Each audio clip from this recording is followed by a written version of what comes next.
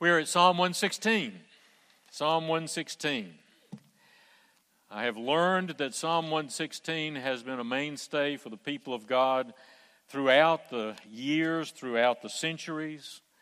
I guess I latched onto it just through verse 15, recognizing that it was there. And many years after the death of my grandmother, I have sort of retroactively applied it to her life and her death, and then I've applied it to mine, my death, Ruth's death, and all of us, thinking about the preciousness of our lives lived out now as God redeems us from sin, and then we respond by living a Christian life. That's the theme of this psalm. There's sort of two stages there. And then it goes all the way to the end. And when we get to the end, that death is precious to the same Savior who saved us from eternal death. Let's stand as I read Psalm 116. I'll be using the New American Standard Bible. This is God's Word, His holy, inspired, inerrant, infallible Word. Hear God's Word. I love the Lord because He hears my voice and my supplications, because He has inclined His ear to me. Therefore, I shall call upon Him as long as I live. The cords of death encompassed me. The terrors of Sheol came upon me. I found distress and sorrow. Then I called upon the name of the Lord. O Lord, I beseech you, save my life. Gracious is the Lord and righteous. Yes, our God is compassionate. The Lord preserves the simple. I was brought low, and He saved me. Return to your rest, O my soul. For the Lord has dealt bountifully with you. For you have rescued my soul from death, my eyes from tears, my feet from stumbling. I shall walk before the Lord in the land of the living. I believed when I said, I am greatly afflicted. I said in my alarm, all men are liars. What shall I render to the Lord for all His benefits toward me? I shall lift up the cup of salvation and call upon the name of the Lord. I shall pay my vows to the Lord. Oh, may it be in the presence of all His people. Precious in the sight of the Lord is the death of His godly ones. O Lord, surely I am your servant. I am your servant, the son of your handmaid. You have loosed my bonds. To you I shall offer a sacrifice of thanksgiving and call upon the name of the Lord. I shall pay my vows to the Lord. Oh, may it be in the presence of all His people, in the courts of the Lord's house, in the midst of you, O Jerusalem. Hallelujah, or praise the Lord. Heavenly Father, this is your word. You have given it to us. We pray that you would apply it by the power of your Spirit and give us joy as we live before you all the days of our lives in this, the land of the living. In Christ's name we pray. Amen. Please be seated. I love the Lord. I love the Lord. If you have the outline there, you have that it starts with this prayer of desperation. Now, I have a picture of Daniel there, and some of y'all have already started to sketch that in and fill it in. We don't have any real evidence that when Daniel was remanded to the lion's den that he was particularly in any desperation. It was certainly a desperate thing to do, to be thrown to the lions. Everybody expected him to be torn to shreds. But you may remember in Daniel 6 is where this is. The three Hebrew children, as we call them, is Daniel 3, but this is Daniel 6. The men, he had been placed at the highest point under the king, and therefore people were angry at him and were jealous of him.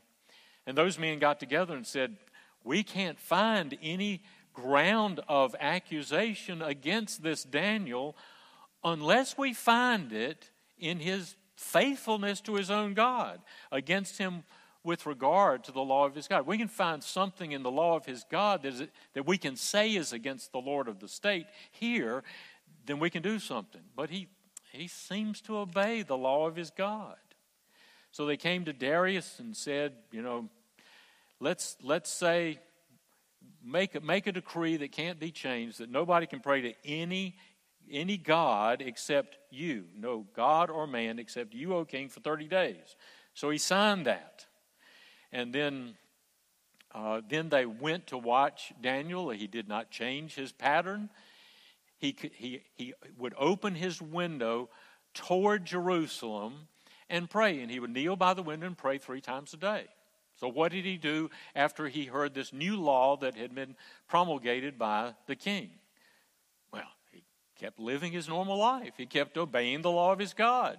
He kept praying 3 times a day, looking toward Jerusalem. So all his challengers had to do was to go outside and look at his window. He's praying to somebody. He's not praying to the king. He's praying to his God. He's breaking the law of our land. So they caught the king. And the king did not want to lose Daniel. Daniel was the one fellow he could trust in the whole kingdom to live as a godly person, to be trustworthy. And so he was thrown into the lion's den. King went off and that night spent the night fasting. Sleep fled from him. The king rose at dawn to the break of day, and he went in haste to the lion's den. And if you have that picture, I think it's sort of, maybe that's what the time when the king is looking into the den. And before he gets to the den, he says, Daniel, servant of the living God, has your God whom you constantly serve been able, that's a theme in the book of Daniel, been able to save you, been able to deliver your soul from the lions? And then he said, yes, he sent an angel, sent his angel and shut the lion's mouth.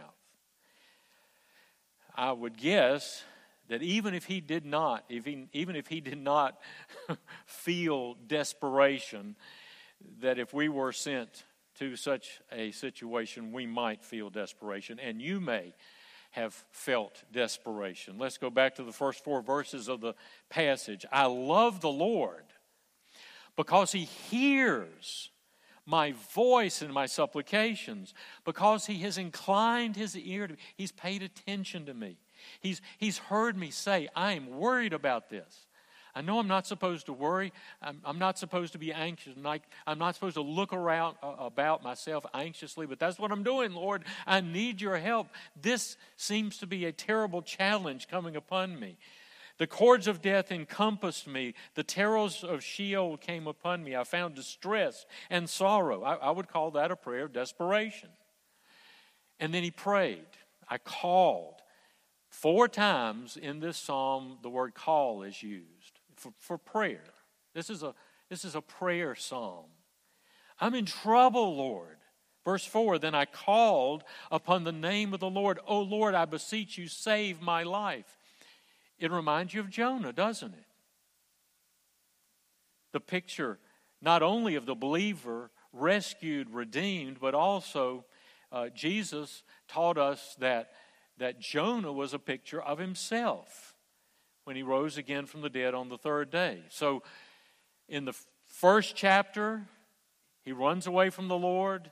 Chapter 2, he prays. Chapter 3, he gets to start over again and go in the other direction. And then there's a 4th chapter as well. But in the 2nd chapter, it's prayer. Jonah prayed to the Lord, his God, from the stomach of the fish. He said, I called out in my distress to the Lord, and he answered me. So my question to you, as we're going through this, think about your life. Has this happened to you yet? Have you come to the place where you realize you were not going to get out of a situation unless the Lord heard your prayer and responded. And you know you called upon him, and you know he heard your prayer, and you know he responded, and if I called on you right now, whether you would do it or not, I don't know, but you would be able to stand up and testify and say, I know what you're talking about. That has happened to me. Either in terms of an earthly challenge, a worldly challenge, or, and for any believer, this is true of you, of your recognizing I'm a sinner and I'm on the way to hell, and I call to a holy God who has no reason in me to hear my prayer even. But I call to him and I ask him to forgive me. And he has forgiven me. And he's given me new life. So every believer here can say that's true. It's possible that you're here and neither one of those has come into your life yet. But I encourage you to go ahead and maybe even today to understand that your sins have put you down under the sea. Your sins have put you in the belly of the fish. And there is no way out unless you call upon the Lord and ask him to forgive your sins. And if you do that today, then he promises to forgive you your sins, and you'll go out those doors, or whatever door you go out, you'll go out the door a new person, and you will understand Psalm 116 to some extent. To know you called to the Lord, he answered, he saved you. Either he saved you from cancer diagnosis, saved you from thinking something's going to show up on an MRI, and it does not show up on the MRI. You prayed and you got that answer. But definitely that you prayed to be saved, and you can say with verse 4, I called upon the name of the Lord, O Lord, I beseech you, save my life. And he did, and he does. Isaac Watts, who was a new thinker like John Bunyan. John Bunyan wrote the first English-speaking novel, a new form of literature for us in English-speaking world. So Isaac Watts is called the father of modern hymnody. In other words, he started writing hymns.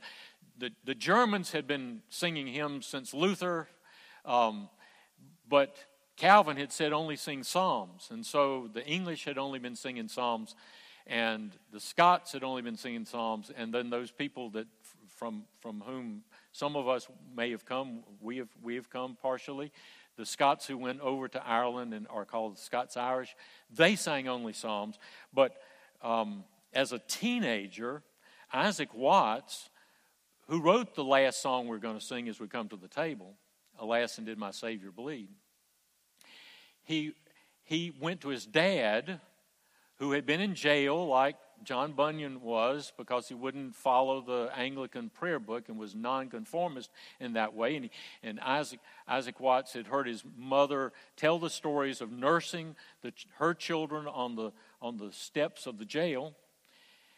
He was very concerned that people were singing psalms like this. They didn't seem to be very happy, and so he wanted them to love the Lord as a teenager. So he started writing these. This is like early 1700s, 1707.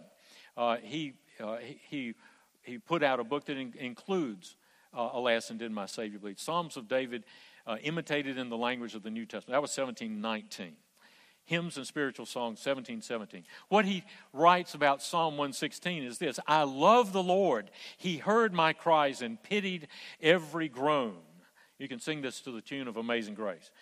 Long as I live, when troubles rise, I'll hasten to his throne. I love the Lord. He bowed his ear and chased my griefs away. Oh, let my heart no more despair while I have breath to pray.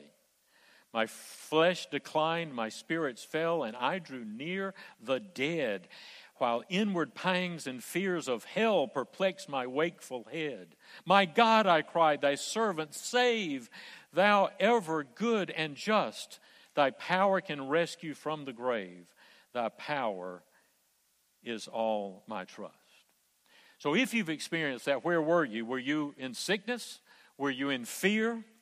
Were you in some fearful situation like Daniel? Were you under condemnation for your sins? 'Twas grace that taught my heart to fear. If you've been through that, it's grace that does that. And grace my fears relieved. So what did you do? Did you cry out to the Lord? Do you know He heard your voice? If you've seen the C.S. Lewis movie, The Most Reluctant Convert, you'll know that C.S. Lewis was able to go through the trenches of World War I and come back and still not call upon the Lord. He was still an atheist. But for you, can you say, because you've experienced these things, starting out with Psalm 116, I love the Lord. You've called on the Lord and you've received deliverance. Don't forget it if it's happened to you. The deliverance is described in verses 5 through 8. Powerful personal deliverance. Gracious is the Lord and righteous. Yes, our God is compassionate. The Lord preserves the simple. I was brought low, and He saved me. Return to your rest, O my soul, for the Lord has dealt bountifully with you. For you have rescued my soul from death, my eyes from tears, my feet from stumbling. I would recommend a man named Matt Searles. He's sort of like a modern-day Isaac Watts. We've been given an album of his. It's called From the River to the Ends of the Earth. He's from Oxford, England. And we play that. We have a certain rotation we play on Sunday mornings, and that's one we play. And Psalm 116 has stuck in my head. I love the Lord. He heard my voice. He heard my cry for mercy. Because He turned His ear to me, I call upon His name. The cords of death entangled me, the anguish of the grave. When sorrow overcame my soul, I cried, O Lord, please save. You delivered my soul from death, my eyes from tears, my feet from stumbling along, that I may walk before you, Lord my God, as long as I shall live. That's a summary of Psalm 116. I feared, I called upon you, you rescued me. Therefore, the latter part of Psalm 116, I will live for you. It's a beautiful song. It's a beautiful song. How did the Lord respond to you? With faithfulness. He responded to you as one who loves you more than you love yourself. Therefore, how will you live?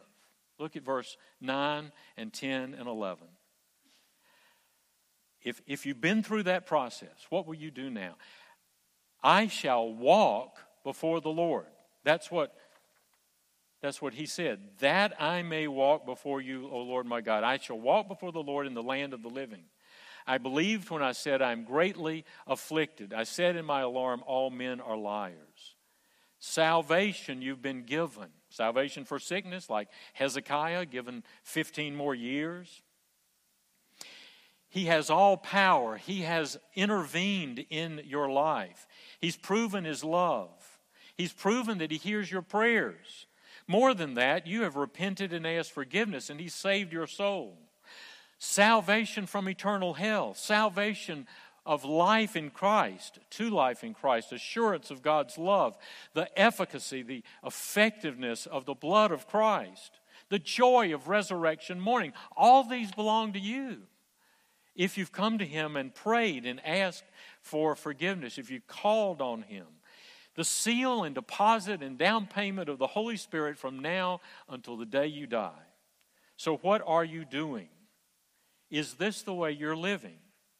You delivered my soul from death, my eyes from tears, my feet from stumbling, that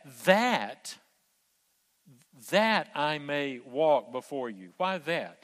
That I glorify God and enjoy Him forever. Salvation by God's power, by His mercy, and by His grace, necessarily ushers in a life of thankful worship. Thanksgiving. That's our life. We live out our thanksgiving. Salvation by God's power, by His grace, by His mercy, necessarily, every time, ushers in a life of thankful worship and service. Verses 12 and following. Thankful worship. Verse 13. I shall lift up the cup of salvation. If I were to read that to you in Hebrew, the word cup is kos. Pretty easy. But the cup of salvation is kos Yeshua. That's the way it's written in Psalm 116. Kos Yeshua, I shall lift up the cup of salvation. So this is a wonderful psalm for Thanksgiving season. It's a wonderful psalm of coming to receive the blessing. What can you do to pay for all that the Lord has given you? It's just to receive more. That's it. There is no payback. You just thank the Lord and live for Him. You just thank the Lord and come to the Lord's table. You just lift up the cup of salvation. You don't pay for anything. It's all free. Dearly beloved, we have gathered here to worship and to thank the Lord. So where do you worship? If thankful worship is brought in, where do you worship? Isaac Watts divided this into two parts. Actually, in some presentations of the psalm, they make this two different psalms, like in the Latin version of it and in the Greek version of it. But he calls part one recovery from sickness, and part two, this latter part, vows made in trouble paid in the church. The rest of it talks about David wanting to get together with God's people, celebrating the Lord's Supper, identifying with Christ, singing this song of deliverance from death. G. Campbell Morgan said, this song of deliverance from death, Jesus, he points out that, this is one of the songs, one of the Hallel songs. Jesus sang this with His disciples at the Last Supper. And we're looking at it now. He sang it as Jesus gave the disciples a song of deliverance and joy and commitment. He meets with us, giving us the same song. Be at rest. Return to your rest, O my soul. I love the Lord. I was brought low and He saved me. I shall lift up the cup of salvation and call on the name of the Lord. How do you participate and where do you participate? Do you participate in worship actively? Are you sitting on the edge, at least metaphorically, sitting on the edge of your stuffed, whatever it is, foam blue seats there? Are you actively involved? Worship is hard work. In a sense, it's harder work for somebody who's participating from sitting down than it is for Dave and me up here. Worship, actively giving the Lord all glory and praise, and come to worship with His people. Now, I'm not speaking about all the struggles and the trials of having to stay apart from one another during the pandemic. I'm not applying that at all. But all I'm saying is that as a redeemed sinner, in general, go to church and bear witness what the Lord has done in your life. That's what's going on in this psalm. Rejoice that the other forgiven sinners, now saints, will hold you accountable to live for the Lord. That's part of what He's doing when He comes and pays His vow there before the Lord. Live for Jesus all the way to the end, faithful to the end. At the end, you'll have a glimpse by faith of the beginning. Or as Jimmy Lyons said, he was one of the founding pastors, a funny and great guy, pastors of our denomination. He said when he found out he was dying of cancer, he sent it out to all of us saying he was leaving the land of the dying to enter the land of the living. And so you come to this final deliverance, this declaration, this Psalm 15. What is God's goal for your life? Pain-free existence? Plenty of everything you want? Does He mainly want you to have perfect health? Extensive wealth? To have no problems? Well, what Savior are you following? What master are you serving? What rabbi are you learning from? Jesus said the disciple is not above his teacher, nor the slave above his master. It is enough for the disciple that he become like his master. He also said there at the Last Supper, these things I've spoken to you so that you may know you will have peace. In the world you'll have tribulation. But take courage. I have overcome the world. Precious in the sight of the Lord is the death of His saints, the death of His godly ones, of you, if you're in Jesus. Precious is like you have a jewel. It's what the word means, that you may get out and wear or take with you for special occasions, but then you put it back in that velvet in the box, you put it in a safe place, and then you take it out once in a while and you look at it, and it's beautiful, it's precious, it gives you joy. That's the way the Lord looks at your death at the end of a life that He's lived in you. The plan for your life has a beginning, and it has a middle, and it has an end. Is that surprising? Psalm 139 says that your beginning in the womb was important to the Lord. The Great Commission says the Lord's going to be with you every step of the way, all the middle. He's with you as you go toward the end. And Psalm 116 says the end is precious. He has that plan for your life. And for us, when we get to the end, I've begun to realize that the Lord is already there waiting for me. And that has given me a new insight into those times when I've been there, when friends and loved ones have taken their last breath. And as they're approaching that, the last couple of days, and they have that rally, and then it goes past the rally, and then they go on home to be with the Lord. The Lord is there in a special way, just as He is there in the womb in a special way. Just as He is there today, as He promises, I'll be with you every step of the way. Spread the gospel. He gives you, He's a special presence. And now I can understand a little better how I see that and hear that in those people who are just ready to cross the Jordan. How beautiful that is. How precious in the sight of the Lord is the death of His saints. Final deliverance. I always want to stay in a movie to watch the credits. To the end of the credits. It was pretty short for the C.S. Lewis movie. Pretty odd. But when we get to the end of our life, there's only one credit. There's not a long list. It's just Jesus. And He's there. So between now and then, give Him all the credit of your life now. That's why He came. That's why He's coming back. That we would be able to say, I love you, Lord. He's delivered your soul from death, your eyes from tears, your feet from stumbling along, that you may walk before the Lord your God as long as you live. As long as you live.